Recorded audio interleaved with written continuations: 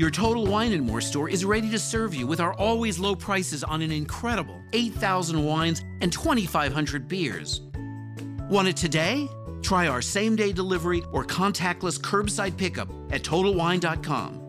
Whether you're grabbing your favorite beer or pouring a glass to enjoy an evening on the deck, Total Wine & More has you covered. Visit any of our 12 stores in Northern Virginia. Your Total Wine & More store is ready to serve you with our always low prices on an incredible 8,000 wines and 2,500 beers. Want it today? Try our same-day delivery or contactless curbside pickup at TotalWine.com. Whether you're grabbing your favorite beer or pouring a glass to enjoy an evening on the deck, Total Wine & More has you covered. Visit any of our 12 stores in Northern Virginia. Welcome to the Indie Film Hustle Podcast, episode number 344. You don't learn to walk by following rules. You learn by doing and falling over. Richard Branson. Broadcasting from the back alley in Hollywood, it's the Indie Film Hustle Podcast, where we show you how to survive and thrive as an indie filmmaker in the jungles of the film biz. And here's your host, Alex Ferrari. Welcome, my Indie Film Hustlers, to another episode of the Indie Film Hustle Podcast. I am your humble host, Alex Ferrari. Today's show is sponsored by Music Bed. As filmmakers, we're always looking for songs and music for our projects, but it's such a pain in the butt to license and go get music, and it's just been a nightmare. But Music Bed has changed all of that. You can download a single song, get unlimited music with a subscription, or even create a custom song or score from scratch. They already have over 20,000 songs, beautifully categorized, and their catalog is growing every single day. If you want to check it out, just go to indiefilmhustle.com/musicbed. And because you are Indie Film Hustle Tribe members, you get 1 month for free to try it out, or 20% off a single song purchase. Just enter the promo code IndieFilmHustle. Today's show is also sponsored by Blackmagic's new Pocket Cinema Camera 6K. I am super jazzed about this camera. It is a Super 35 sensor and has 13 stops of dynamic range, an EF lens mount, and dual native ISO up to 25,600 for incredible low light performance. It features Blackmagic RAW, a large 5-inch touchscreen, built-in CFast and SD card readers, and USB-C expansion port to record directly to an external disc. This is an insane camera, guys, and it is a game changer. Oh, and by the way, you also get a copy of DaVinci Resolve Studio to edit, color, do sound for all of your films. If you're going to make a low-budget independent film, this camera is the one for you. It's the one I highly recommend. The camera is running at a ridiculous $24.95. That's it. For more information, please head over to Blackmagic's website at www.blackmagicdesign.com. Today on the show, we have filmmaker Gavin Michael Booth. And Gavin made a movie called Last Call, which has a few things going for it. One, it was shot in one single take. The entire thing was shot in one single take. And it is a pretty insane story on how he was able to do it, the planning that goes into it, how many versions he shot of the movie, and basically there's no editing in it. So it's not a Alfred Hitchcock or Birdman style where you're like hiding the cuts. There is no cuts in the movie. So I wanted to bring on a filmmaker who has made a really good looking film, which he shot in 8K, when we'll talk about why he did that in a minute. But it was pretty remarkable how he did it. And I wanted to kind of dig into how you shoot a one take movie. But the other layers to this cake are that he actually made this film on a micro budget, and he's self-distributing the film as well. So we go into his plan to get the movie out there, what he's doing, how he's doing it. And also, Gavin is a very accomplished music video director and even created the world's first live film for Blumhouse in 2015. And we also go into, these backstage stories of what he has to go through sometime to get access, how he hustled his career, how he got started in the career directing music videos, some of the things he did to get backstage that are gray, let's say, to get in. I wouldn't call it lying, but it's a gray area. But we get all into his techniques on how he was able to do that, and it's just a really great conversation. And I just really love talking to him. So without any further ado, please enjoy my conversation with Gavin Michael Booth. I'd like to welcome to the show Gavin Michael Booth. Man, thank you so much for coming on the show, brother. Happy to be here. Big fan, longtime listener. I appreciate that, man. I truly appreciate that. I'm a fan of what you do as well, man. I love the style of your work as a director, and we're going to get into your movie Last Call in a little bit. But before we even get started, how did you get into this ridiculous business?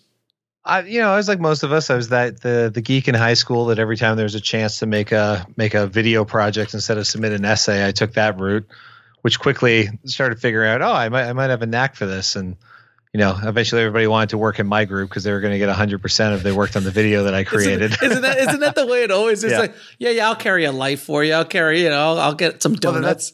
But that's when I learned what it is to be a producer. You're like, just get people that are willing to work and get the job done, and your indie projects come together. So I was that kid, and I had big dreams. I grew up in Windsor, Ontario, Canada, which, for a point of reference, is across the river from Detroit, Michigan. So the Mecca of Hollywood, Mecca of Hollywood. Yeah. Absolutely. If there's what's the Star Wars quote? If there's a bright center of the galaxy, of the film galaxy, then Windsor, Ontario is the furthest from. Thank you for the Star Wars reference. I appreciate that. We had Toronto nearby, so that was still about a 4-hour drive. So I wanted to go to film school in LA. I had my eyes on UCLA and all these things that I wanted to do, and thought this will be great. But then the international student fees and everything else, I'm like, I'm going to take a year off after high school and work at Walmart, and I'm going to save up money and go to film school. And I ended up pulling a hernia while I was there and not being allowed to work. And I was just like, well, maybe I'll start doing wedding videos and some local commercials and all that kind of stuff, and just have worked for myself ever since. It's coming up on 15, 16, 17 years now that I've been at it. Wow. And I just fell into that. I was in high school when Kevin Smith, did Clerks and El Mariachi and all those, and just did one of those, like, wait, these guys are making movies for $25,000. I could max out a credit card or two, and did that. Made a couple of those movies. The 20,000. It basically ended up being cheaper than film school, but learning way more valuable lessons by failing, by not having a clue. But we survived. We finished a movie. I'm proud of it, although nobody should ever have to watch it or suffer through it.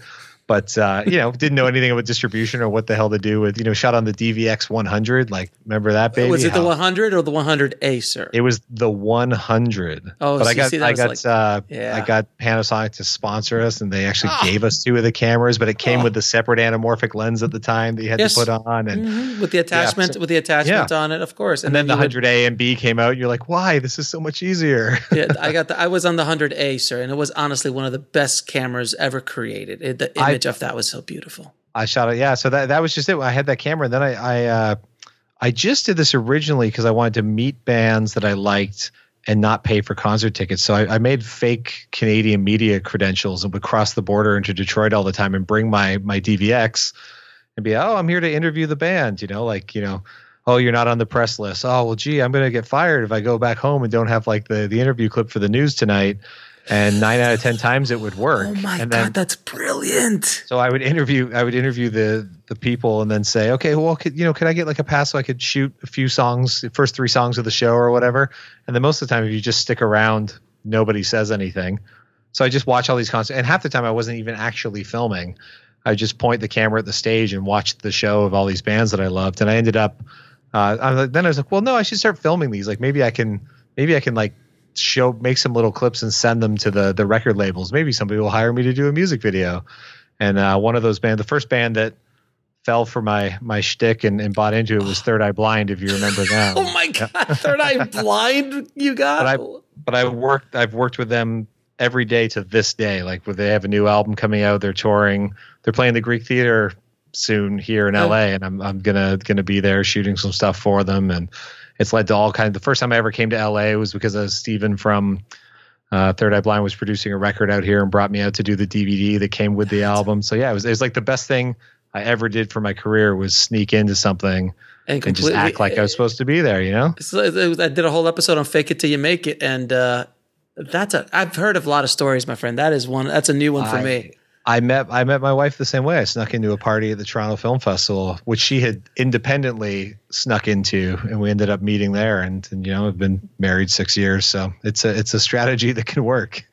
It is. It's fascinating. That is a great story, man. You actually made fake credentials for a fake, I guess, news. Oh no, it was a real news network, but I just made like CNN. So you made like CNN. Credentials. Well, in Canada, the CBC, the CBC. The Canadian version of it. And since it's another country, they're really not going to check. And you're at the thing, and it's like it has a high probability that it would work. I had some help. I almost got busted on that particular one, but there was a Detroit radio DJ, Steve Grunwald, that I knew that really pulled the no, he's good, he's legit, we know him, and Donnie Brasco style. Yeah, wave me in. So that was.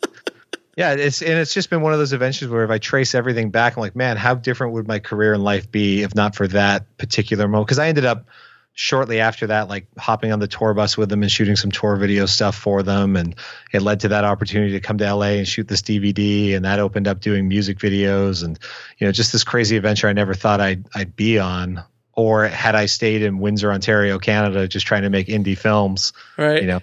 And maybe would have never moved to LA or done anything more significant. Who knows? And if once you landed Third Eye Blind, which was a very big, they were a huge band in the 90s, without question. Mm-hmm. They were one of those big bands.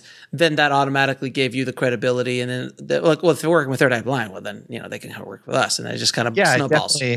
Definitely. And they're one of those bands where people still love that first record so much. Oh, and they still sell 10,000 seats, 15,000 seats a night, they're out with Jimmy Eat World this year, like I said, they're still going hard, still have a fan base. But yeah, it definitely opens up more opportunities, and then one management company sees what you do and contacts you, and one good video, begets another music video opportunity where a band reaches out, especially once YouTube took over there was a way for people to see the director and find the contacts for directors. And, that's, if not for the sort of social media, YouTube, that's the other thing that was happening in parallel around the same time. 2003 to 2006 was all the social media boom and making it accessible to find other filmmakers and find bands that needed videos versus just this wasteland of waiting for your phone to possibly ring, or only being able to go through the traditional channels of having a music video agent and then they work with them. And it was a very closed system, similar with film distribution and everything else. The gates were locked to most of us until the indie film revolution and digital video took off. Yeah. And then did you have to put your reel on 3/4 inch and send it off, or was it, that was more commercial work? No, I mean, I had reels on Betamax and reels, lots of VHS demos. Let's make the most beautiful color labels for all of these. Right. We'll hand press them at home, but they'll look like a machine did it. It's fine. The craziness. And on a side note, if anybody wants to try to break into a party, or anything along those lines. I mean, it is a little bit of a different world than it was back in the day. I mean, when I used to work at Universal, I would just wave and pretend I worked there, and people would just let me in. This is pre 9/11, but this might still work if you're at Sundance and you want to get into a Sundance party, one of those house parties. All you have to do is just know at least 2 or 3 names of some big agents at CAA. Or do a lot of WME. Pointing. It's always some 19 or 20-year-old college intern at the door or volunteer. Yep. And one of the great things about millennials is they're so shy of conflict and unwilling to make a lot of eye contact. Yes. Just be like, I'm supposed to be on the list, and point into the bar or the restaurant or the party and say, well, I mean, is Jim in there? Say the person is Jim Atwell in there? I'm here with Jim Atwell. I'm just going to go in and see if Jim's. I'll come back out and find you, but I'm going to go see if Jim's here. He'll come clear everything up, and then just never come back, and they won't care. What I used to do is when I was starting out at Sundance, I would walk up to the table and I'd be like, Ricky Smalls, please, CAA, and they would look on the list and they're like, oh. Yeah, Ricky's. Yeah, go in, Mr. Smalls. I'll be like, yes, thank you so much. And hope that he hadn't just walked in 3 minutes. Yeah, I would go earlier because I knew he would never get there earlier. And I actually was an acquaintance of a friend who knew him. So we knew that he was there. So, but if not, just get a list of people that you know who are going to be there, and then you can use their names to Getting backstage at concerts, you take your cell phone, and as you walk close to the security, you start to be like, yeah, I'm with the band for at least the next 3 cities. Yeah, we're going to Dallas tomorrow. We might fly out and do this other thing. But yeah, I'll definitely tell them I'm about to see them. I'm going to say hi. And if you look important, half the time the guy at the gate's not going to be like, that guy's too important to like interrupt and ask to see his credentials. That's worked a handful of times.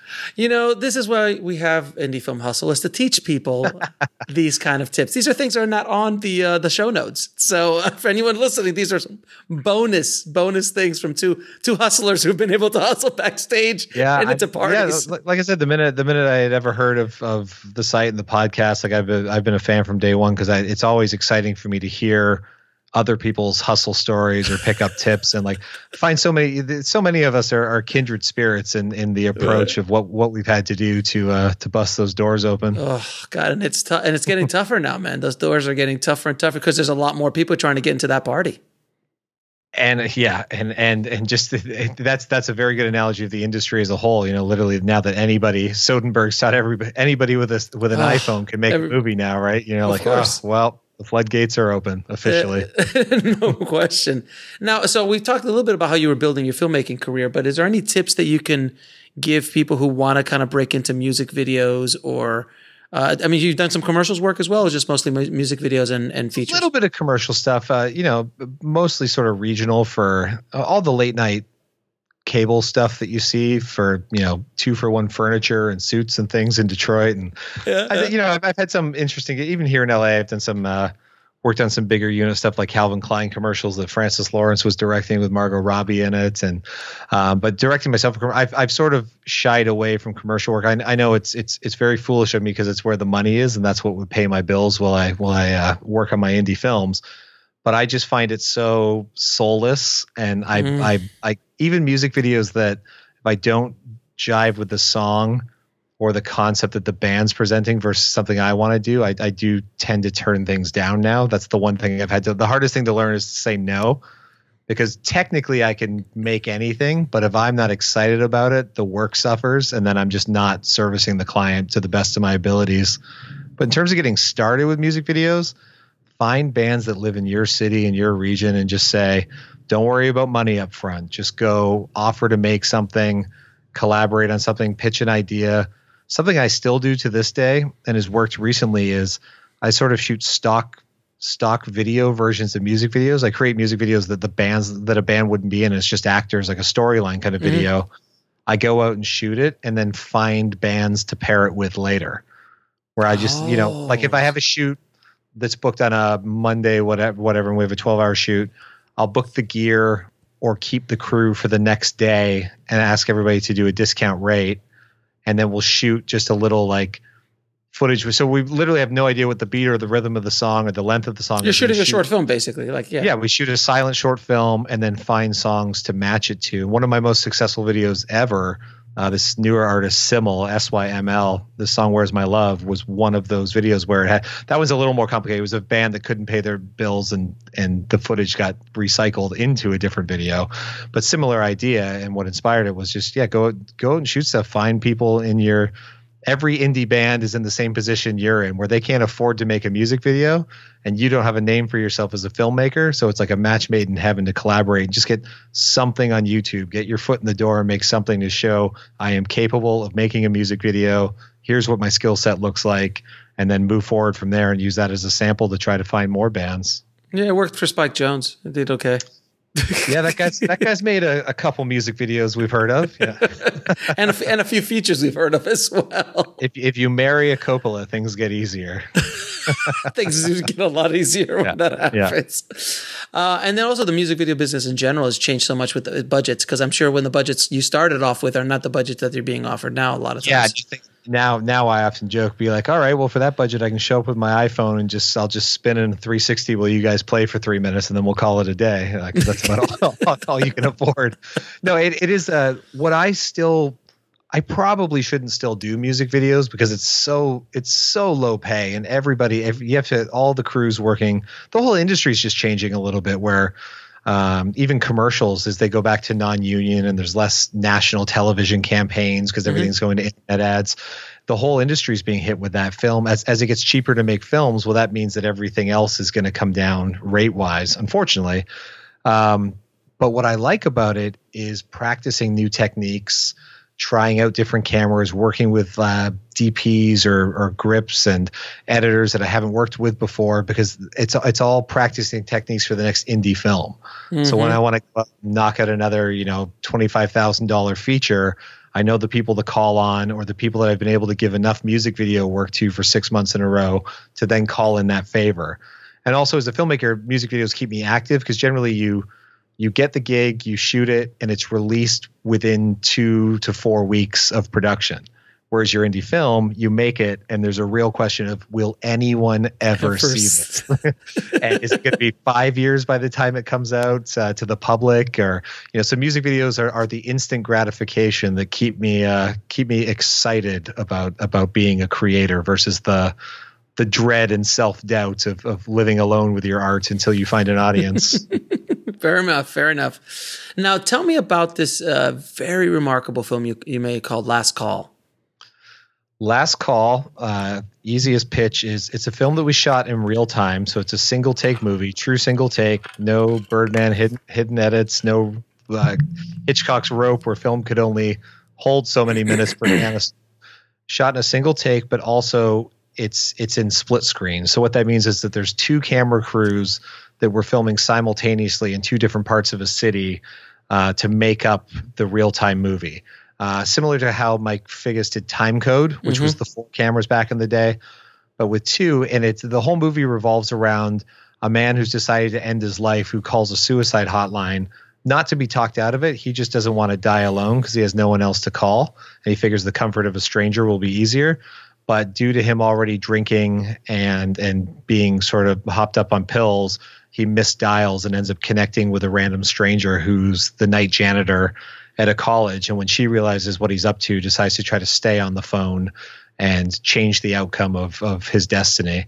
So you're actually the actors actually had to act over the telephone for the full feature, and both camera crews, sound crews couldn't make a single mistake for the entire duration of the film. Well, so why one take, man? Like, why did you go down the road? I mean, obviously you're obsessed with them, but other than that. Yeah. I've done a handful of one-take music videos, and those are easy. I mean, they're always challenging, but at 3 or 4 minutes, it's a lot easier. I had a real-time film about a school shooting called 4 Shots in Development that we were actually in rehearsal at one point in time. We had Mel Gibson's company, Icon Pictures, was going to be our world distributor. We had $1 million budget. Everything was great and good to go. But due to real life shooting incidents, that always shied somebody away from saying, I don't know, we're going to get eaten alive when we put this film out. And fair enough, the politics of it weren't right. But ever since that movie not happening, I've been kind of obsessed with. So when David, my writing partner on this film, who's also the lead actor in it, produced the film with me, David Wilkins, he came to me and said, I have this idea about a guy calling a girl. Like, I feel like single take would keep it interesting, because it's this thing where she can't hang up the phone. Every word she says that he's either going to hang on or disconnect the phone call, that adds this level of tension that I think the single take approach would be interesting. And then I said, well, we'd have to do it split screen, because you'd want to see both sides of the phone call. You don't want to see just him or just her. And we just felt that, the nature of the story, because I feel like if you're going to do a single take movie, you have to have a reason behind it. It can't just be, look, we did this technical gimmick. It's Goodfellas. Yeah. It's the Goodfellas scene. Yeah. Yeah. You want to have a reason that it adds that tension or keeps the suspense. And we just felt that this was the one to do it on. And then to top it off, my composer, Adrian Ellis, said, you know what? It started as a joke. He said, I feel like I have to do the music live in a single take, because it's just anything I do won't be worthy of what you've accomplished. And I went, wow, that's exactly what you're going to do. And he did. We rented a theater back home in Windsor, Ontario, where I shot the movie. Actually, the theater was donated to us by the same college who let us take over their entire college to shoot the movie. Mm-hmm. And we brought in audiences of school kids as a field trip to kind of learn about film scoring, and they got to witness him score live to picture. and all the musicians play without missing a note, and that's the score that we have in the film. So everybody was really on board with every department was like, yeah, we're going to up our game and figure out how to make this happen. That's insane, dude. So I've always, because I've done some long takes in my day, but nothing even remotely close to this. and I've done the oneer, like a scene that you do in a oneer, which is great, and it's very economical. And if it's done right, Robert Zemeckis does them beautifully. Spielberg does them beautifully. It's an art. It really is an art. But when you consider doing a 90-minute, and what's the running time on this? Wait, it's shorter than that. We're 77 minutes. Yeah, fair enough. All right, so 77 is still. We were smart where we're like, one, we don't want to bore audiences with our indie movie. Most of my indie films have always been cut to 85 minutes or under because I just don't think there's ever a reason. Sure.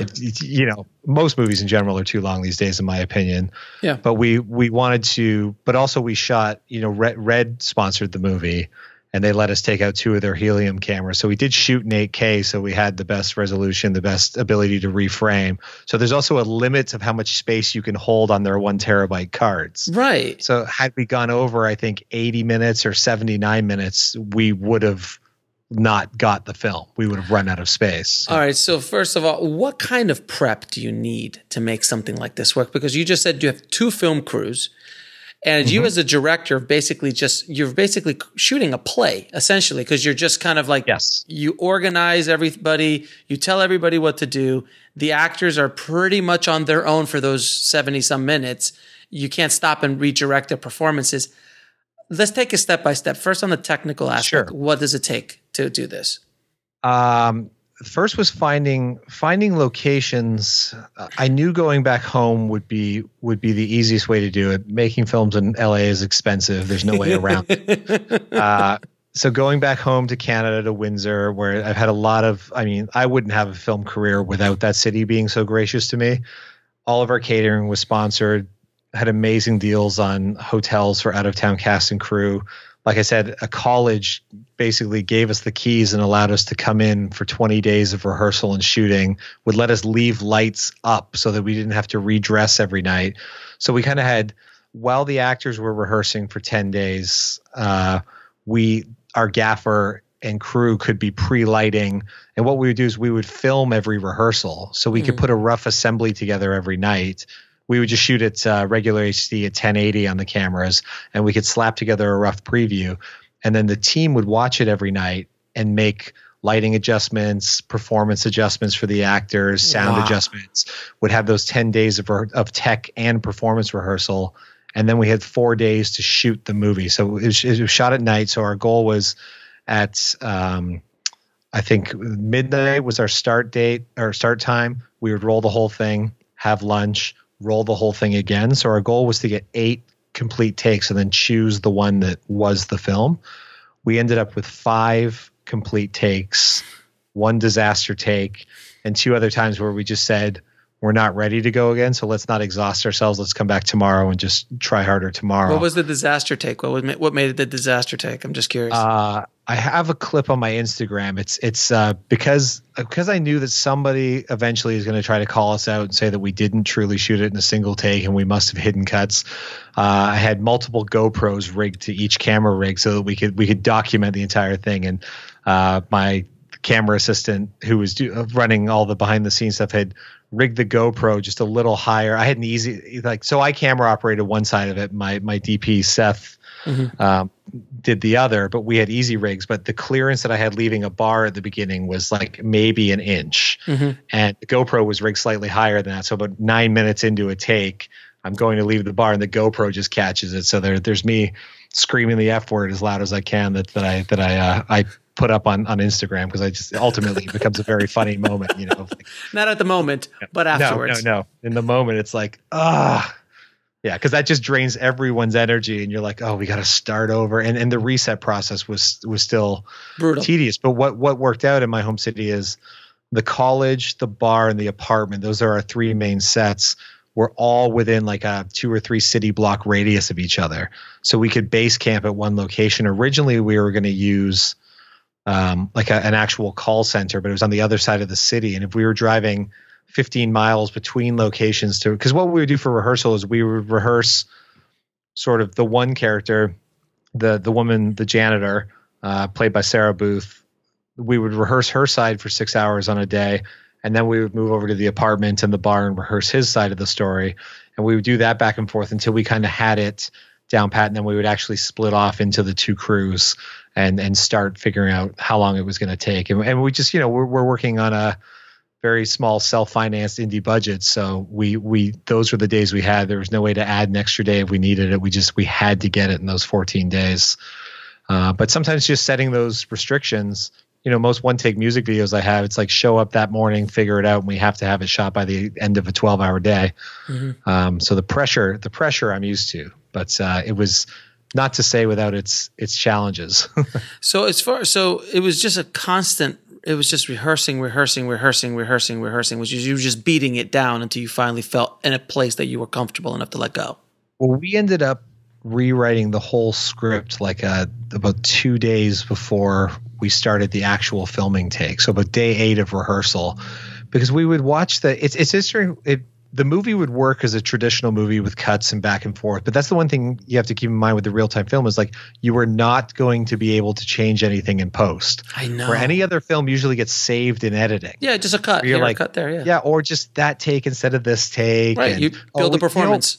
We can cut this whole scene out, or we can rearrange these scenes or lines or whatever. We can extend this moment.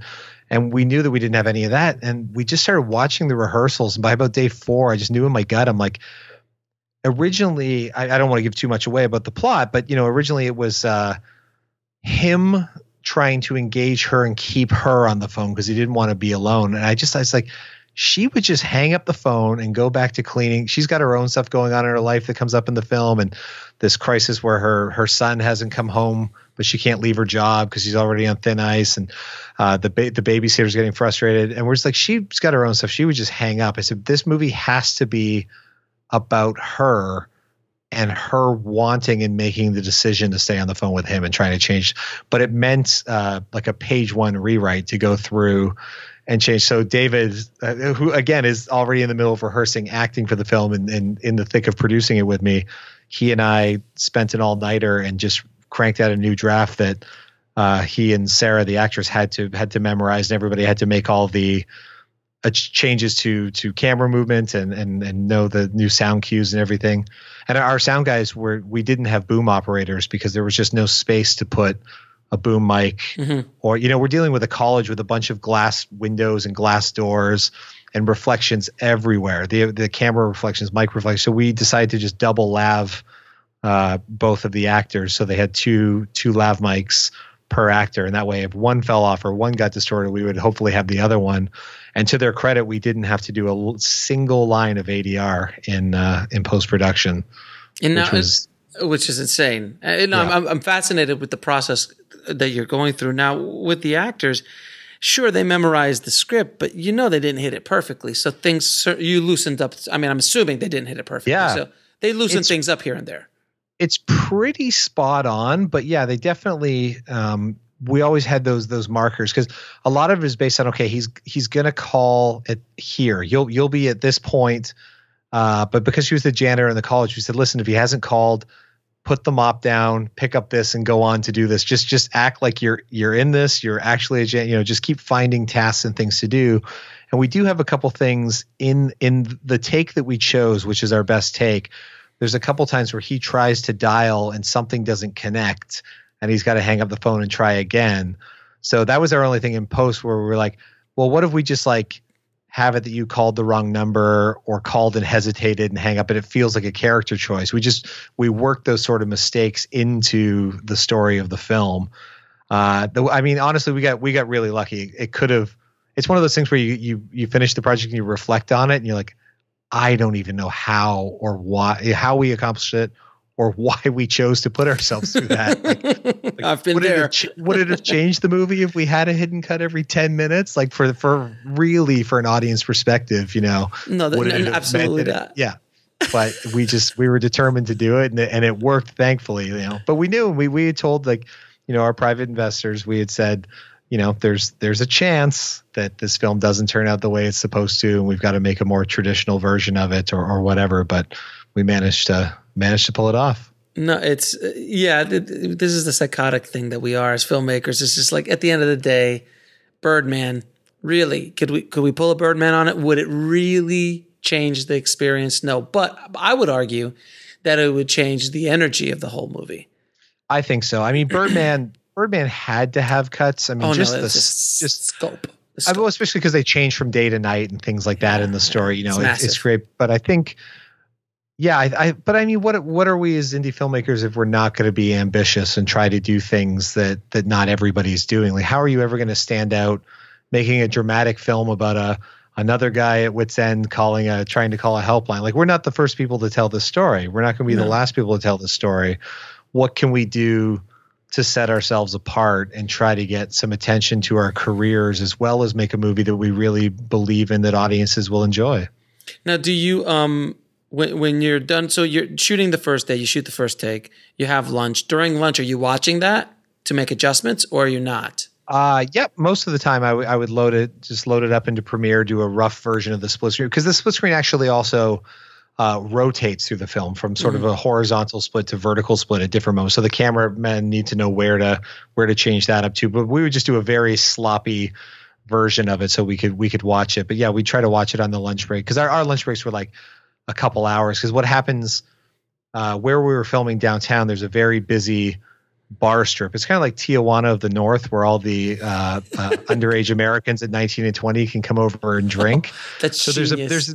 There's a period of around like 1 a.m. to 3 a.m. where it just gets very sloppy and loud and noisy. And then because we didn't have permits to close streets and things, we were sort of just out in the wild and didn't have full control of everything. So we took an extended lunch, because we knew it would help avoid some problematic people, or people trying to like stick their face in the camera as it goes by. Not to mention when you're walking by like a $60,000 camera rig, you don't want to be doing it at 2 a.m. in a downtown somewhere. Right.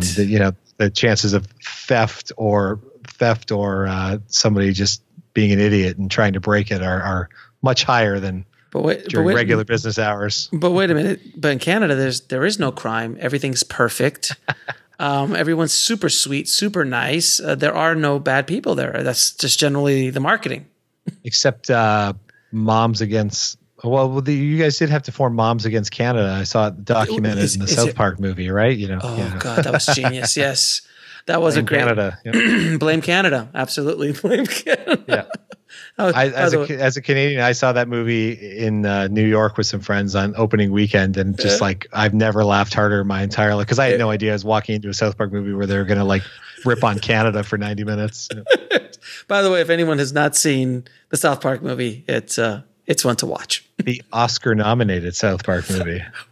Robin Williams sung "Blame Canada" on the Oscars that year. I'll never forget it. It was just things where you're like, this shouldn't be happening, but here we are. Yeah. Now, as a director, what is some of the biggest challenges of shooting a one take? You know, is it the actors? Is it the crew? Is it the lack of control? Is it the lack of any sort of control almost? Like, what's the biggest challenge you see? I mean, the biggest challenge I had was I was not intended to be the camera operator of one side. That was thrown at me like the last day before we started shooting, because we had a camera operator that is a wonderful camera operator, just couldn't hit, because the camera operators were also their own focus pullers. Oh. We were using the Nucleus M handles from Tilta, because again, adding another body with another wireless control that could potentially go wrong, another set of shadows, and people to avoid getting in and out of vehicles or into elevators. And we just wanted to eliminate and strip the crew down as much as possible. That was thrown at me the night before we started. So I had gone from, I've DP'd many music videos. I've been my own cinematographer on projects. I've stepped away from that the last 5 or 6 years and always hired DPs. So suddenly it was like, you're back in the fray, go for it. But I will say my experience shooting tour videos for bands and concert videos and things really came into play, because that's a lot of run and gun of like, got to nail it every moment, can't possibly like mess up the focus while you're running around. So that was the biggest personal challenge. But the scariest thing is just, are we going to get it? Because there's just too many variables at play. Batteries that could go, signals that could be lost. the tripping downstairs. And I thought the biggest thing would be technical. I was not concerned about the actors. David, who stars in it and wrote it, David comes from like a comedy background, but he was really looking to do something more dramatic. And at first it's kind of like, I had like, can he do it? Is he going to be able to stretch himself that far? He's the guy that won the Doritos Super Bowl commercial for the funny commercial, the Time Machine Doritos commercial. That's where where I recognized them from. Because it's 4 years later and it plays on TV every single day. Like it's Doritos' most popular commercial still. It's great. It's a great commercial. It's a great commercial. But that was, and then we were going to cast a different. We had access to like legit current TV star that was really interested in doing the project. But as we were researching the technical aspects of the film, we kept having to, okay, we're going to push back a month. We're going to push back a month until we have it right. And she ended up going back to her NBC show and wasn't able to do the project anymore. So we approached Sarah Booth, who's my wife, and I thought, well, if I know anybody that can do theater, I had seen her in a production of Blackbird that she did in Toronto in 2012. Like was it 2000? Sorry, more like 2015. Blackbird is a one-act play. It's rapid fire dialogue for 2 hours and very intense. The story is dark and intense. And it's just two actors on stage, no scene breaks, no act breaks, nothing, just start to finish. I thought, well, she can do this. I know that I can trust her. So that was the biggest thing for me. Once I trusted both actors and saw a couple of rehearsals and knew that they were good to go, I knew we could make all the technical come together and work. That's always the challenge of like hiding every light cable, hiding every reflector, masking every door that's got at the college, every door that's got a furnace behind it or something that's causing all the sound issues, making sure the AC unit is turned off in every single classroom that we're going to wander in and out of. And the technical side of it was the bigger challenge for me. How about the actors? I'll have a different story. Yeah.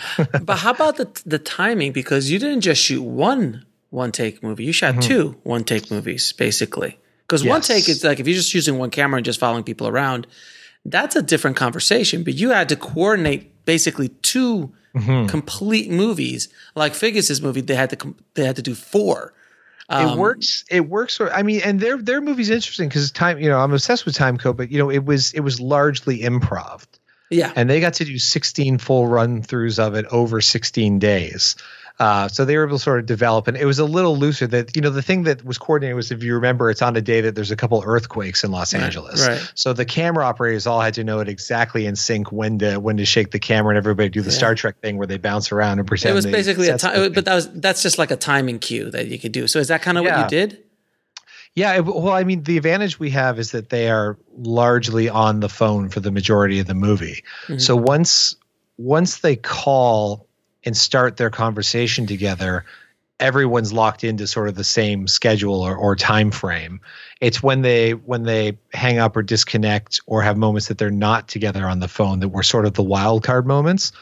Or for David's character, Scott starts in a bar and leaves and walks to his apartment building and gets in the lobby in the elevator, and we had no idea what that was going to take every night. Was that going to be a 2-minute walk? Was it going to hit red lights and have to wait to cross the street? Was it going to be 4 minutes? Was the elevator going to arrive as soon as he pushed the button? Were we going to wait in the lobby for a minute?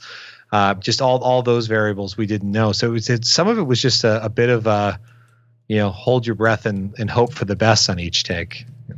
And people could argue that, shooting a one-take movie is a lot cheaper than shooting a traditional movie. I mean, it's just one take. It's 90 minutes. That's all it is. That's really no. So can you talk a little bit about that myth, sure, or confirm that, or if there's a happy medium between the myth and the truth? Works. I hear that conversation a lot with music video. Well, we'll do a one take thing. Like that's easier. I'm like, well, you end up spending, if you have a 12-hour shoot day on average for a music video, if you're doing a one take video, you're probably going to spend 11 hours rehearsing and trying to get everything ready, and then 1 hour. So you're still there with the same amount of crew, the same amount of gear, the same amount of time. Like we essentially had a 14-day production, which is almost a little luxurious for independent film, where most people try to get it in 10, 11, or 12 days. I admire those people. I'm the guy that, like, I've been very fortunate that even in the indie world, I've had 20 or 21 days to shoot features. The madness. Yeah, but I do have a indie feature coming up where we're going to shoot it like 10 days, and so I'm going to have that challenge. But we technically had more days to rehearse and prep than most. But no, it costs you the same because we've got to rent the cameras for that whole amount of time. If there was a way where we could have rehearsed and then brought the cameras in just for a couple of days, things like that, like we could have shot with other cameras, like a cheaper DVX 100A, for example. Yeah. I mean, the smart move would have been using like a Sony A7S or a GH5 or something that didn't have the weight, but because we had the deal with Red and so we just had to rent the lenses and rent the support gear. But yeah, it definitely made for. But if we had to rent all of that stuff, like any traditional indie filmmaker would do, it would have cost the same to shoot a 14-day movie shot traditionally or a one-take movie where even if we'd only shot for one day and rehearsed for 13, it would have cost the same. But can the argument be made that if you're going to shoot a one-take movie, and it's a real traditional one-take movie, not like what you did, which is basically two movies sunk together with two film crews, you could maybe shoot it if you rehearse it a bunch and stuff. But you also had a benefit too, because you had a lot of locations that you had basically access to for free. Absolutely. During that time to beat it up. That would have killed our budget if we and I'm also at a point too where like I do like to. I mean, everybody's still working for reduced rates, but we did want to spend enough with our budget or have enough of a budget that we could pay everybody a day rate for being there versus calling in just favors. Sometimes if it's a short film. I don't believe in spending a lot of money on short films because there's not a financial return from them. And I think there's a general consensus among most of my friends that are actors or crew people that, hey, we're all making short films to get ourselves noticed, to practice our craft. Like, I don't mind donating some days here and there or working on a super reduced rate. But when it comes to a feature where, ultimately the producers are aiming at selling it and making some money off of it, well, then they should pay everybody up front that, like, of course we offer everybody a back end percentage deal. There's always that lottery ticket that, it really is a lottery ticket. Like every once in a while it's going to pay off. Paranormal Activity guys made a bundle. Yeah, exactly. I know. I worked on a project with the Blumhouse guys. I'm just always like, man, some of these movies the back ends must just be bonkers, Right. Because they got a great cast, but they actually do all make obscene amounts of money. Like even what's the Ma that just opened or whatever it was 18 million on a $5 million budget. And you're like, oh, that's going to just keep going and going, Oh no, that's the sweetest deal ever in Hollywood. That was the one. You know what? I've been talking about any of the fear or worries or stress of making Last Call. I had done a project for Blumhouse. We did the world's first live movie. So it was actually broadcast live. It was 2015, so we used Periscope, like the live streaming platform. Yes. Before Facebook video or Facebook Live came along, and everybody goes, "What's Periscope?" Yeah, exactly. But at the time, we did a movie where essentially a serial killer was using his iPhone to broadcast his murders. Sort of, and we approached it like a total War of the Worlds thing, where we didn't tell the audience what they were watching was a movie. We just let everyone assume that this feed they tuned into was live. Mm-hmm. So it was a mass killer talking to the camera and essentially taunting the police and the audience, saying, it was called 15, said, if you have 15 minutes to figure out where I am or I'm going to kill again. And then he proceeds to start stalking a house, very Michael Myers, like looking in the window of these two young girls getting ready for a Halloween party. We did it on Devil's Night on October 30th or October 29th, somewhere around there. And everybody, our actor was the camera operator that could read all of the comments coming in real time and then also interact with the audience. So if like some username was like Superman 325 says, "Oh, this is fake," he could go, "Oh yeah, Superman 325, I'll come kill your family next." And it's like, what? This isn't rehearsed. This is happening live. How did it do? We had a lot of viewers and got a lot of attention from it. It was really fun to have Blumhouse's trust to create that project under their branding, because I knew I could do it and get a couple thousand people to watch through my own like Facebook and Twitter and Periscope. But I'm like, man, they're the kings of found footage and all these low budget. I'm like, if I can get them on board, and not only just having them on board to have their audience, it was beneficial because they're also great at developing horror stories and having their insight and ways to do it and access to casts and other things. But that was the scariest moment of my life because we would rehearse it on sort of like a closed Periscope feed where you can invite just the 10 people that are the department heads to watch.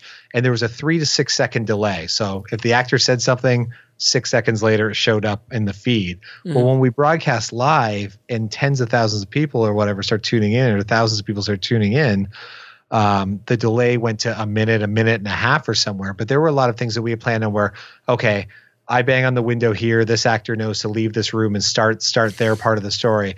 This audio cue, I've got a sound effects thing and a PA system in the neighboring yard with police sirens and other things.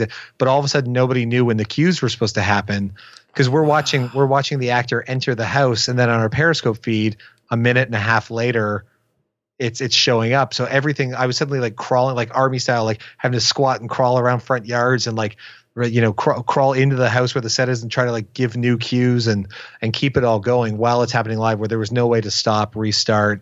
And then I always joke the scariest thing is trusting an AT&T phone signal in LA to not, it was only a 25 minute project. It was a short film, but trusting any phone call in LA to last more than 3 minutes is a real leap of faith. Yeah. It seems like you've carved out a little niche for yourself as a director, as a psychotic who likes to do these kind of one take. I do like traditional film too, but I mean, this is for me, it's always the fun stuff of what can we do that we haven't done before. So everyone's really on their toes all the time and trying to anything you have to invent or create new ways to figure out how to do it. That's the stuff that generally excites me the most. Do you see yourself in 30 years sitting on a set when you're 60 going, all right, we're going to do this one take hologram shot. All right, let's do this. And we're going to do it for only 4 hours this time. Directing hologram actors. It's gonna happen. We're so close to that with like motion capture and bringing actors. We're going to the holodeck from the dead. We're going to the holodeck. That's the end game. Is the holodeck. I mean, they technically have that, right? You see like the previs or things of like Gareth Edwards on Rogue One, for example, and he's like, okay, I'll move this virtual camera here, but near real time and almost finished render, he can see what's happening. But until you can physically walk into a room like on Star Trek and live and breathe, and even to a certain extent, even eventually touch. I don't know how that technology will work. Yeah, but interact with that environment that you're. Have you been to the VR experience of The Void? I've heard of it. As a Star Wars fan, my friend, you need to go. You get to be a stormtrooper, and it's a physical space that you walk through. So there are walls and levers that you pull that must just be like a piece of wood, but it is like fully rendered in CG as you walk around, and you go to like Darth Vader's planet Mustafar, and they've got the heat cranked through heat lamps and the smell of like burning paper in the air, so it feels like the molten lava is burning and bubbling all around you. And I'm sorry, it's called The Void, sir? It's the Void. Yeah, it's the Glendale Galleria, and they have a Ghostbusters one and a Wreck-It Ralph one. But any day you want to do that, I'll meet you there. I'm always going to go back and do that experience. It was the next level where I went, oh, this is where VR and video games are going. And once they figure out how to make a home version of this, it's smell-o-vision. Then we're only one step away. Then we're one step away from the holodeck. The holodeck with smell-o-vision. Got it. It's going to be Apple's going to invent contact lenses, right? Like the true iPhone, and then the true iPhone. Yeah, and then everything will be and then we'll have to all figure out new ways to make. I don't know if you've done any virtual reality filmmaking yet. I'm just starting to dabble in it, but it's a whole other world where I don't really feel like anyone's truly figured out how to do narrative stuff with it and really make it exciting. Was it Justin Lin that did that, or it was I forgot the director who did that short film. We've had a couple of people. Didn't VR. Rodriguez do one? Not a VR. He did. He did that thing with John Malkovich that won't be seen for 100 years. That gets put into the vault for that liquor company. You ever saw that one? He shot an entire short film for a liquor company. He was hired to do it, and it stars John Malkovich and a few other people. And it's locked away in a vault, and it will be released in a time capsule in 100 years. And it was a sci-fi short, and it was paid for by the liquor company. So it was like some sort of, tequila or something like that. And then 100 years seems a little like nobody's going to remember this happened. Yeah.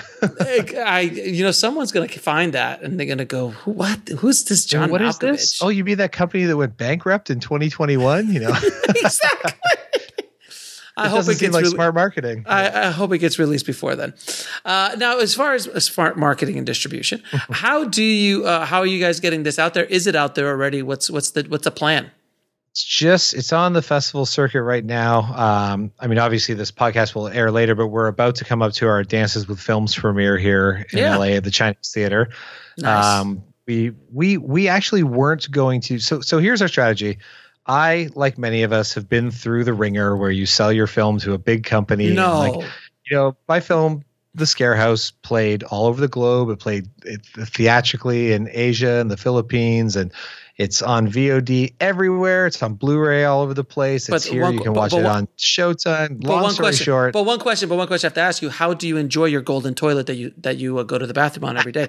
Obviously, buckets of money came in from this deal. It has to make sense, no? Well, it's amazing, right? Because we went and then made Last Call next, and people go, he must be hiding all that money. How is he making another film? It's that deal where as the producer you have to deal with everybody's assumption, disappointment, and wrongful expectations, because we have not seen one single penny. Wow. Because we all know that system, the endless expenses, you didn't cap you didn't cap the expenses? When at the time when you made a film in Canada, we have wonderful grant systems, Telefilm Canada and tax credit systems, but at the time you had to have a distributor attached before you went to camera. That's one of the stipulations of who they give money to.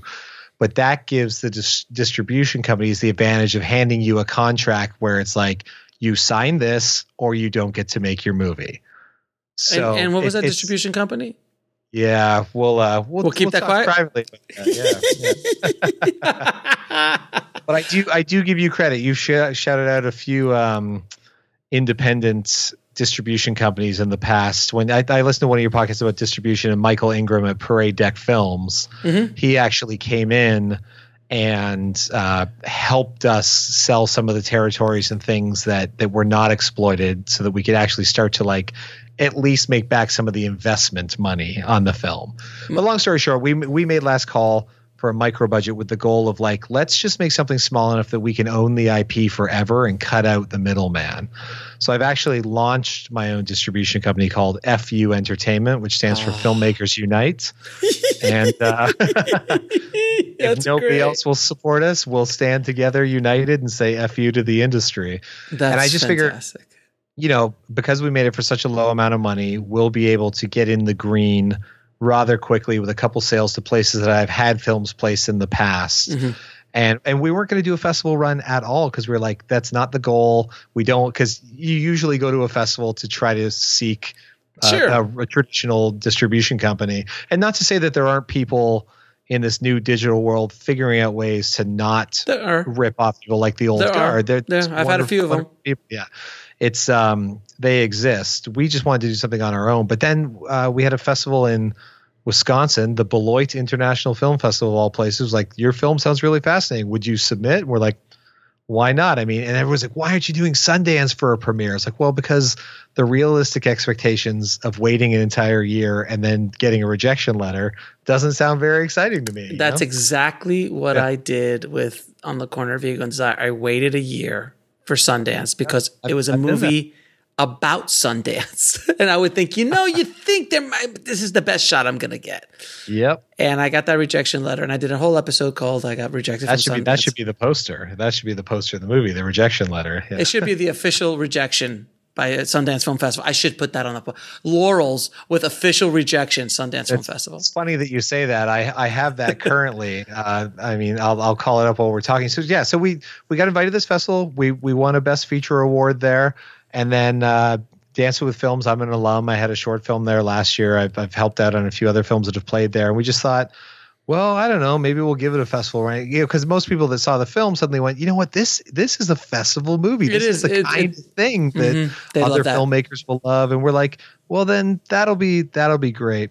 So what you're very familiar with the festival circuit. When you do the festival circuit, you have to make postcards that you put out in the lobby, and everything's like trying to just anything to get people interested in seeing your movie. If you're like me, you appreciate everyone's effort, but you look at that sea of postcards and you go, I don't care. Like, I don't know who this is. I don't know who these actors are. And if the art's not 1,000% captivating, it's going to be forgotten. So we thought we went with a little less traditional postcard this year that just says placeholder. Last call poster goes here, but we put fake laurels on there. So one of them is never submitted. Yes. Official rejection. That's true. That's actually true. Missed deadline for Sundance for this year. I'm stealing all of that. I'm sorry. I don't know if you'll get this one. Crying Monkey Award. Coveted Crying Monkey Award. It's from Tropic Thunder when they reference that in one of the this one's my favorite. I stole this from a friend. Everything looks official with laurels. And then this one, winner of the Beloit International Festival. This one's real. So we did that, but what we did on the back of the postcard, the idea was to, just do something enticing. But then on the back, we have this whole write-up that says, like, look, you're probably thinking filmmakers without a poster don't know what they're doing, but we can't explain our movie in a poster. This is what we did, a single take movie, yada, yada. And it goes all the way through and says, but I bet you're probably at least curious now. And like, it has the website. So that's actually quite brilliant. That's some of the best marketing I've seen for a film festival. I mean, it goes back to I'm a huge fan of Dan Mervish and the Slam Dance Festival. Dan, his of course. With his film Omaha, where he went, he did the sandwich board sign and went city to city and like just booked a theater and invited people in one at a time. And I'm a huge fan of doing whatever you can in the industry because it's not good enough to make a film that everybody likes. You have to make sure that it makes an impact somehow, or you get the word out there.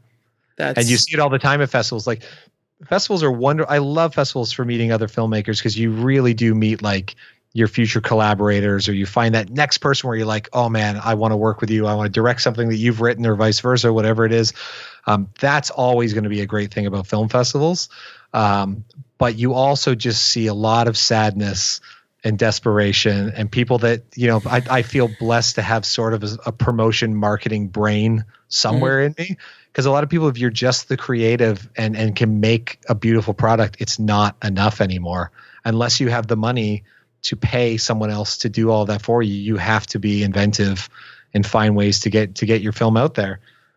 No question, man. Well, first of all, I'm going to steal all of those because that's fantastic. That is fantastic. I'm sure somebody out there right now is going to do that. I was doing that back in 2005 where I went for my festival, and with my shorts Broken, I got into like 150, 200, something like that festivals. Yeah.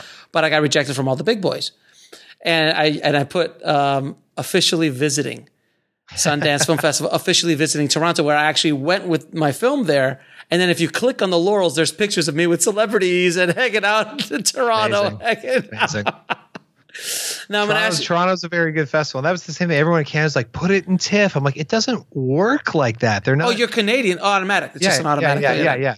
It's like, it doesn't work like that. And again, I didn't want to wait till September. I'm like, we submitted, and who knows if they say yes, awesome. But a lot of festivals are very big on, it has to be a world premiere. It's like, well, it can't be a world premiere everywhere. So right. So then you get into North American premiere, then you get into California premiere, then you get into like these ridiculous premieres. So I would say one of the big things I think is, opportunities like this. If you listen to podcasts about filmmaking, call them up. I called you up and said, hey, I have something I think would be interesting to talk about. Like, you can sit at your keyboard now and find anyone on social media and find a way to contact them. We did hire a publicist for this festival premiere in LA. This is my first feature premiering in LA ever. I've had shorts here. I've had films that have played theatrical here, but we've never had like a premiere event for something. So we thought, you know what? And my wife's in the film too, so her acting career is going great. I'm guest stars on television and things, but I really think more so than the movie itself, the acting performances in Last Call are phenomenal, because if you want to see people that like can't edit their performances or have any ADR, they did a wonderful job. So we just thought, let's blend traditional and non-traditional. Like, let's get a publicist, and she's wonderful. But let's not also just rely on that alone. she had actually recommended your podcast. So there are people in the publicity industry. They're very much aware of That's Indie hilarious. Film Hustle. I said, well, I have an interview booked there already. But yeah, she's a big fan and listens all the time. Kristen Schrader. I don't know.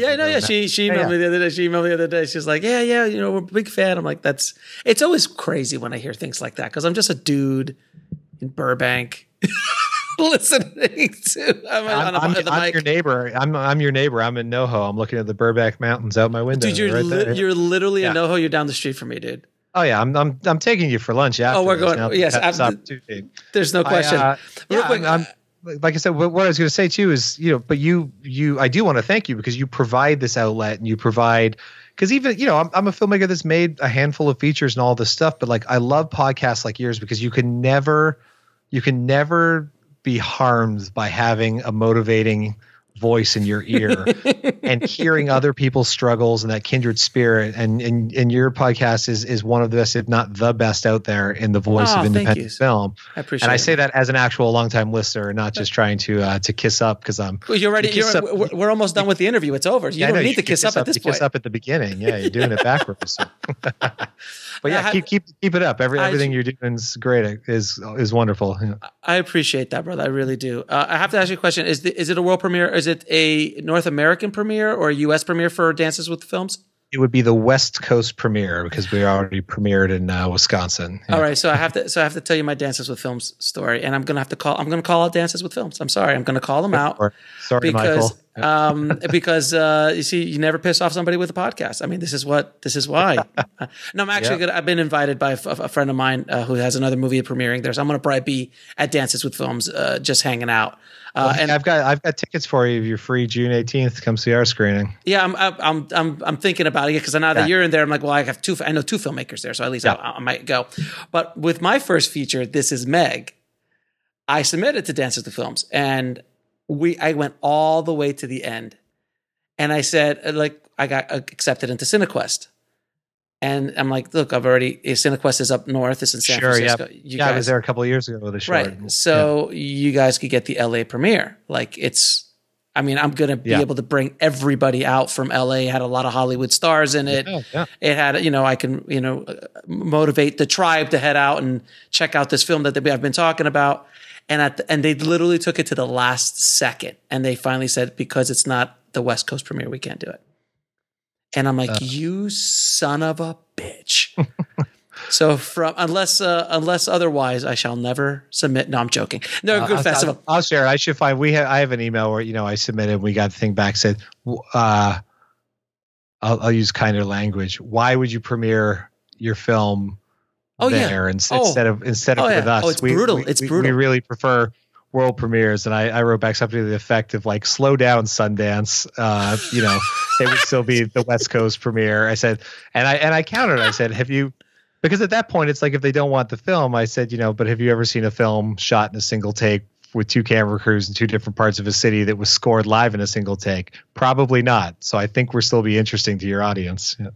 Yeah, and that's the kind of way you can only say that once you have a few pieces of shrapnel in you from your working in the business. So you learn it once you toughen up and don't fear the industry anymore. Think opportunities open up a lot more because when we all live in fear of like, well, we have to be polite to everybody. No, this is my whole thing. When I could go on forever about film because there are a lot of film festivals that like should not be film festivals because they don't do anything to draw people out. You spend all that money to fly across the country and buy a new tie and rent an Airbnb.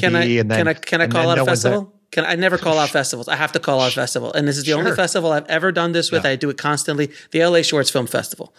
Stay away. I've never been part of it, but yeah. LA Shorts Film Festival. Everyone stay away from that festival. The reason why is because exactly what you did. I flew out from Florida. I came out there. I knew guys that were flying from Spain to do their short blocks. Such disrespect. No Q&A. When we asked, they were just like, get out. And I'm like, wow. And that was in 2005. Fast forward a few years, but there's and I still call them out. It's a lot of people and I believe that most of the people starting these small film festivals have the best of intentions. Yeah. But if they're not marketing and it's all that Saturday Night Live sketch with the film festival you saw with Emily Blunt where like it was brilliant. oh, the film ends and they're like, everybody who's part of the film, and everyone in the audience gets up except for one person. You know, it's like I can play to my friends and family at home. I don't need to come to spend money to go to a festival. But my point is that it's great that Film Freeway now has, I mean, Film Freeway over Without a Box is brilliant to begin with. Yes. But they have the review thing. Have you ever read anything that was less than a 5-star review of a festival on there? No. It's Shocking. it's all of us filmmakers that like live in fear of not being invited back again by being honest about, you know what? No one showed up to my screening. This happened. We weren't given a Q&A. Yeah. They shut my film off while the credits were halfway through. Sound, they wanted to clean the Cinequest screwed us. We had a short there and there was a weird flicker problem with the projector. And instead of stopping it and fixing it, it wasn't our DCP. It worked fine. They didn't stop it and restart it. They just let the entire 15-minute short play that way and didn't offer an apology or anything. And it happens. I was close to kicking the projection booth door down and stopping the projector. But yeah, it's those stories are everywhere. But I think we need to, as filmmakers, be less afraid, because the more honest we are and the more we all speak up, then it will help improve these festivals. Yeah, because the great festivals are the ones that, you know, even when we were at Beloit was wonderful. Few, like, I'll call them technical imperfections. It's just, you know, it's a festival where the venues are less traditional venues. You're sometimes in a like party room at a big restaurant or something. So like there's things where the sound could be tweaked or things just aren't set up. Sure. But the programmers were wonderful. You would suggest things like that. They'd be like, how do we do that? Let's call someone in and fix that immediately, so it doesn't happen to any other screenings. Like, you know, it's not to say that it's an all out evil across the board. There's a lot of good film festivals. I mean, I always promote Holly Shorts because I think they're one of the greatest. I've not played there, but I've been to plenty of screenings. It's wonderful. Yeah. They're a wonderful festival, and there's a lot of festivals that I've gone to that I recommend tremendously. But I think you're right. I think we got to call out, you know, bad experience. And look, I had a really great experience at Cinequest. You didn't. It happens. Yeah. You know, I mean, I'm sure other festivals. The rest of the festival was phenomenal. It was just the actual presentation of our film. I think it was personal because you were Canadian. Probably. It's because you were Canadian. That's why. But we shot it in LA, and I lived in LA already. It doesn't matter. They can smell it. They can smell it. They were. I mean, what a festival in terms of taking care of their filmmakers and like open bar all day in the filmmaker lounge. Like it was. No, they're good. It was wonderful. We went the year that would have been 2016. It was the year that they lost their theater downtown was being renovated. I know, and that's the year that I went. It was 2015 is when it. Oh, so you had the shuttle bus where you had to go back and forth between, because they had the theater somewhere else. But even that, they would make sure that everybody was taken care of and had a way to get everywhere. It was awesome. And that's the same thing. Same with the Beloit Festival. I can't say enough. It's a smaller Midwest festival, but man, the audiences were great. The engagement with the film was great. They would give every single filmmaker a personal driver to get you to and from. They take you like on cheese factory tours if you wanted, whatever you wanted. They took care of you. You need some cheese factory tours. I mean, why wouldn't you? But the thing is also I've noticed is that some of the smaller festivals or mid-range festivals, they do take care of their filmmakers, especially if they're not like LA.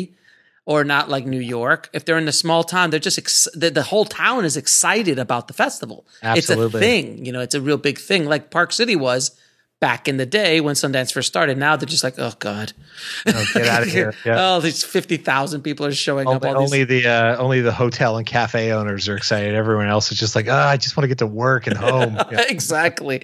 But yet sometimes those smaller festivals, you do have a much better experience because they're just so much more excited to have you. Than some of these bigger festivals where you might fall to the wayside. But anyway, so you can never go wrong. You're always going to meet another actor or filmmaker, somebody that you want to work with and collaborate with, or pick up new tips about making films or marketing films. Like you can always sponge great information from even terrible experiences.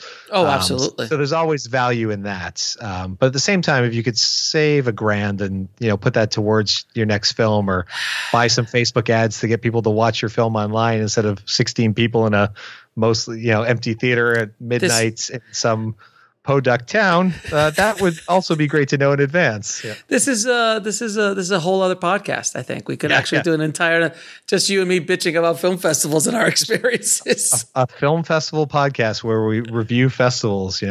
Could you imagine? That would be like it would be like that South Park episode about Yelp reviewers where they're like, oh, we got to give them the best table because they're just going to give us a bad review if they don't. We got to let them in. We got to let them in. If not, we're not going to get any submissions. So I think that's the next thing. You and I become those guys. And then all the time. And then when we have movies, we call them up. If we don't get in, you won't get any submissions this year. So, hey, it's Alex and Gavin. Yeah, we're the guys shooting that documentary about film festivals. So, yeah, I'm just going to email you. What's the waiver code? Okay, thank you. Anyway, all right, let's finish it off because I know you and I feel that we could talk for at least another 5 hours about stuff. Yeah. All right, so these are the questions I ask all my guests, and you should know them. There might be a few new ones you haven't heard, but let's see. All right. What advice would you give a filmmaker wanting to break into the business today? Pick up whatever camera you have and go make your first short. Stop sitting on the couch saying, I got to wait till I can afford a red cam. Oh, I've got to learn more about lighting. Oh, I don't know any actors. Go find your local theater company. Go to the local college that has an acting problem. Do whatever it takes to get off your ass right now and make a film. Don't worry if it could be better. There's always the scenario it could be better. Just go make stuff. Put it on YouTube. Do whatever it takes to establish yourself and get in the game because all it's going to do is excite you to keep going. But if you don't ever get over that first hump, and social media exists. Go on Facebook. Every city has its own I need a producer kind of Facebook group where you can go in and you can be very honest and say, I don't have a budget. I'm looking for other people starting out.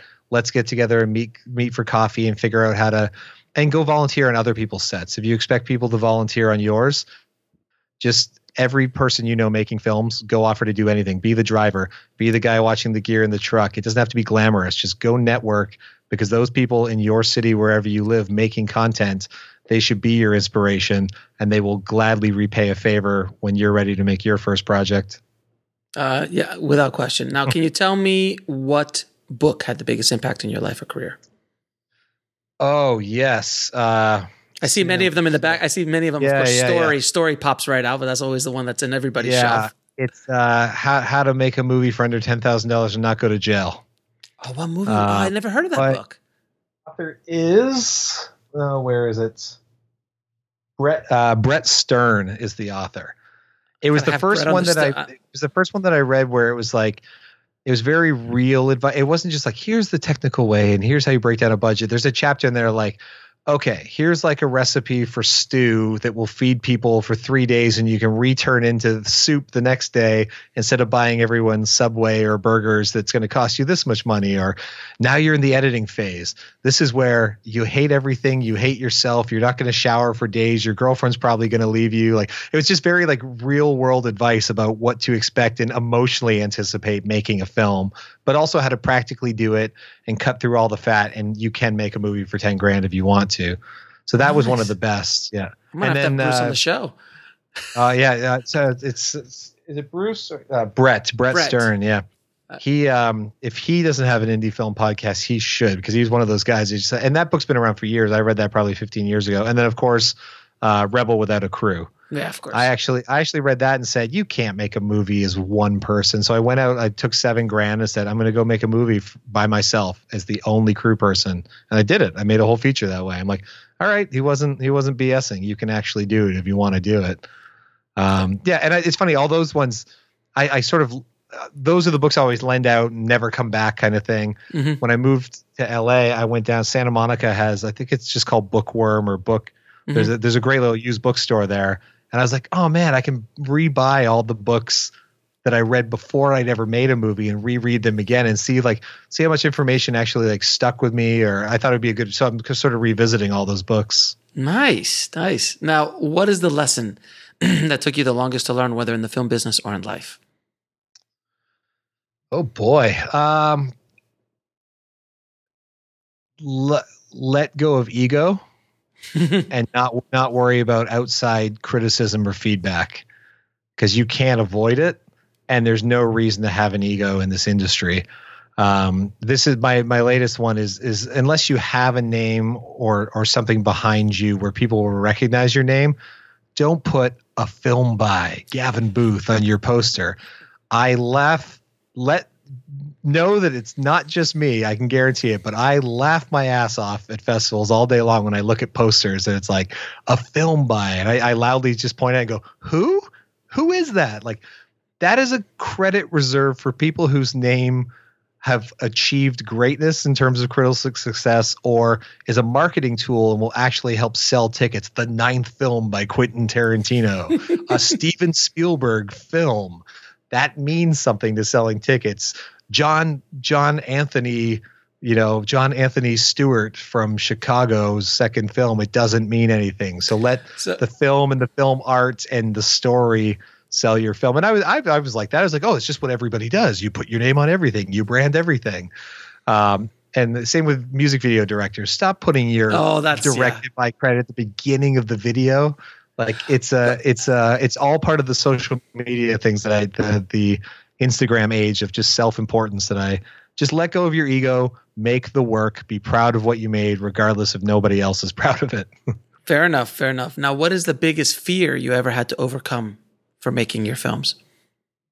I think believing that my stories are worthy of calling on, let's call them like bigger or more established people to get involved with them.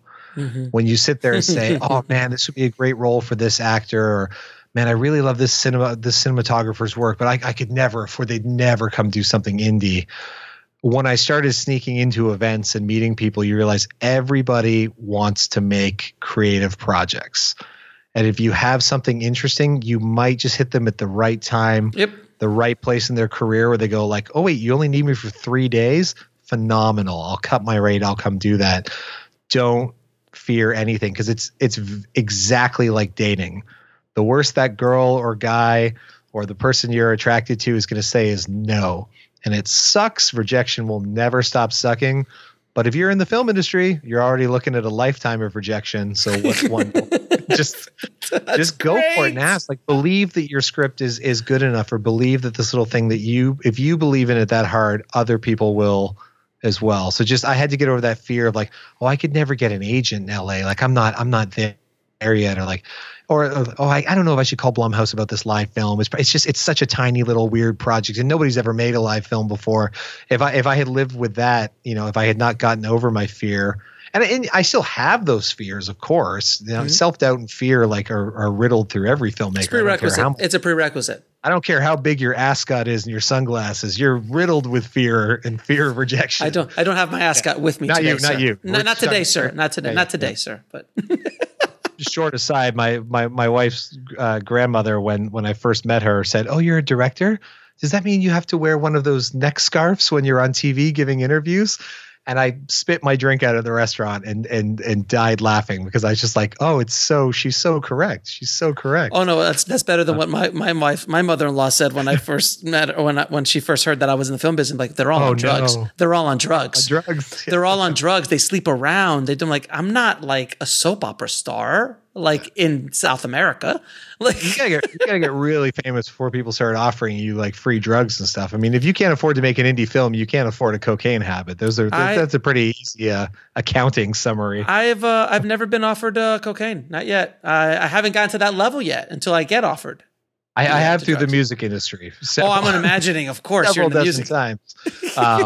But yeah, it's a lifestyle that costs a lot more than trying to be an indie filmmaker. So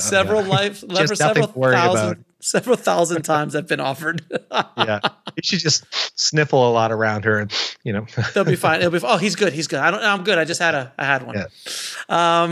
So, all right, 3 of your favorite films of all time. Original Star Wars, hands down. Of course. Run Lola Run. Because at the time film. It was the most inventive film. It was still one of the most inventive films it was I've a great ever. Film. Love that movie. And then the movie that I've watched the most in my entire life, Stand By Me. Oh, so good. Any great like coming of age story like that. Those are the 3 films I've probably seen the most in my life. Out of dozens of others that I love. Those are the 3 that are the most rewatchable for me. And where can people find you? You can find me. I deleted my Twitter. I got sick of politics and you couldn't avoid it. But you can find me Facebook. It's Gavin Michael Booth. I have a page that I don't really check, but if you ever want to reach out or collaborate, or I can share any advice or war stories, you can just find me on my personal page. Careful. Oh yeah. Oh, I love it. I'll chat anybody I can ever help out with. I'm sure you're inundated. You need a whole separate email channel just for the requests. Careful. I've had other guests say things like this, and they call me after like I had no idea what you were going to do to me, Alex. I'm like, hey. No, I'm ready for it. I'm ready. That's the thing. Like I might have made some films, but I want to meet all your other listeners and I want to collaborate with everybody in some way or shape or form. And then just GavinMichaelBooth.com. That's where you can find some of my past short films, trailers for anything, and a bunch of the music videos I've made. Oh man, this has been it's Instagram, of course, at Gavin Michael Booth. Yeah. Man, awesome. Gavin, it has been an absolute pleasure talking to you, brother. It has been great. I feel like we're kindred spirits, and we're. Well, now that I know that we're neighbors, I'm going to take you for lunch and take you to the Void, so you can come be a stormtrooper with me. Yeah. Well, I mean, as you see my life-size Yoda in the background, you know, I rolled that way. So absolutely. Unfortunately, it's an episode 1 Yoda, but I'll let that go. Hey, you know what? Listen, do you have a life-size Yoda in your room? No, you don't. This is a fair point. But you know what I will have tomorrow? I will have tomorrow? A custom-made lightsaber from Galaxy's Edge. What? Okay, so now we're gonna have to throw our Star Wars what's on the table, and our manhoods are gonna have to be slapped on the table. Our Star Wars manhoods will have to be slapped on the table. I have back there, which not many people can see, but I have an autographed Star Wars lunchbox by George Lucas, who I met in Toluca Lake when he had lunch with his daughter right next to my old offices. And it was during the time he was selling Disney. So it was before the Disney sale. Yeah. So that's why he was in town. Because I'm like, why is George Lucas in like Toluca Lake? Why is he here? Yeah. And then like a month later, Disney buys. I'm like, he was there for the meeting. So that's what I have in the background. That generally trumps a lot of. So you had a Star Wars lunchbox in your office, better than that. The story is this, and I swear this is the way it happened. You stole it from a child. No, obviously, but no. I ordered a Star Wars lunchbox from Amazon because I'd always wanted a Star Wars lunchbox that just put in my office. Yep. It arrived that morning, and I would have taken it home when I went to lunch, but it was there in the 3-hour window that George Lucas was there. And I had autograph pens because I had my clients' autograph posters and stuff for my walls and stuff. So I was just like, it was just literally, and he never autographs. So it was actually his daughter who said, "Dad, just sign it, just sign it." And he was like, "All right." And I told him, "Make it out to me because I'm never selling this." That's amazing. That's great. But I would like a custom lightsaber. That would be kind of cool. I'll if they weren't $200 each, I'd grab one for you while I was there. You know, isn't it tough? Isn't it tougher? Like with the wife, just as like, babe, I think I need a life size Yoda. We're pretty good because the amount of acting classes and things that she does to better her career. Then I go like I would be like, I kind of want to get the Criterion streaming channel. She's like, I'm like, it's $10 a month, and she's be like, I pay this much for acting class every. Go do it. Like she's. Because I don't buy a lot of memorabilia anymore. When we moved from Canada here, we sort of like I got out of the habits of collecting DVDs and Blu-rays. So I technically save us a fortune every year. I still subscribe to. She thinks I'm insane for still subscribing to Entertainment Weekly, but I try to remind her that when I was in high school, the internet didn't exist.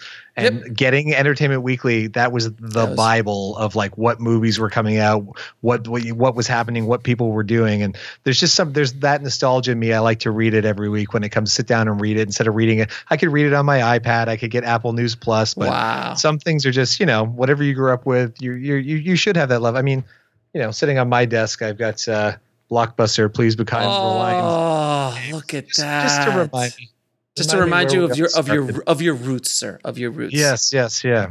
I look at that every day while I edit. Yeah, sir. It has been an absolute pleasure, brother. Thank you so much for coming on the show and dropping some knowledge bombs on how to shoot a one take, two person movie. One take, split screen, double shot, something or other. It's a lot of work. Just everybody go see Last Call whenever you can find it in your area.